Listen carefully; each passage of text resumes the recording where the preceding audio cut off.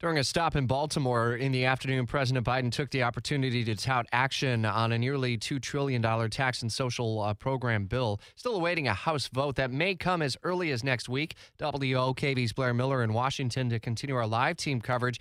Some of the more moderate Democrats, though, are saying, hold off. We need to see the final CBO report, the Congressional Budget Office. But we are starting to see at least some trickling in of low-hanging fruit, huh?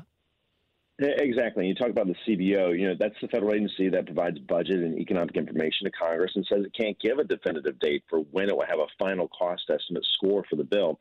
This could push that timeline we're talking about for when the House can hold a final vote on the bill, because a group of those moderate Democrats say getting the final score is a prerequisite to their voting for the bill.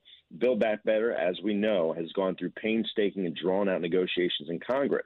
There are 5 moderate Democrats, key holdouts of the social spending package, who say they are committed to voting for the social spending bill once they receive that CBO score or by November 15th.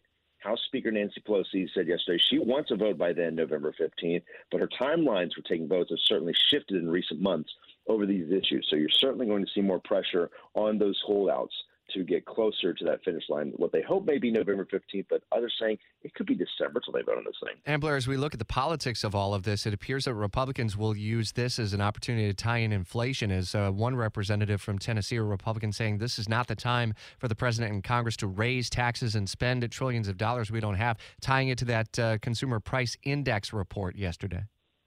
Absolutely. Those new numbers coming out, and there's certainly much more focus on that, talking about the impact on gas prices, grocery store prices, all of those up here recently, looking from year to year. And we heard the president touch on this a little bit yesterday, but Republicans and critics saying the White House isn't doing enough on this. So you have the White House focusing on Build Back Better, but analysts saying we need to focus on building back right now. And two of the items that went down in the consumer price index number, by the way, airline fares and alcoholic beverages. 655.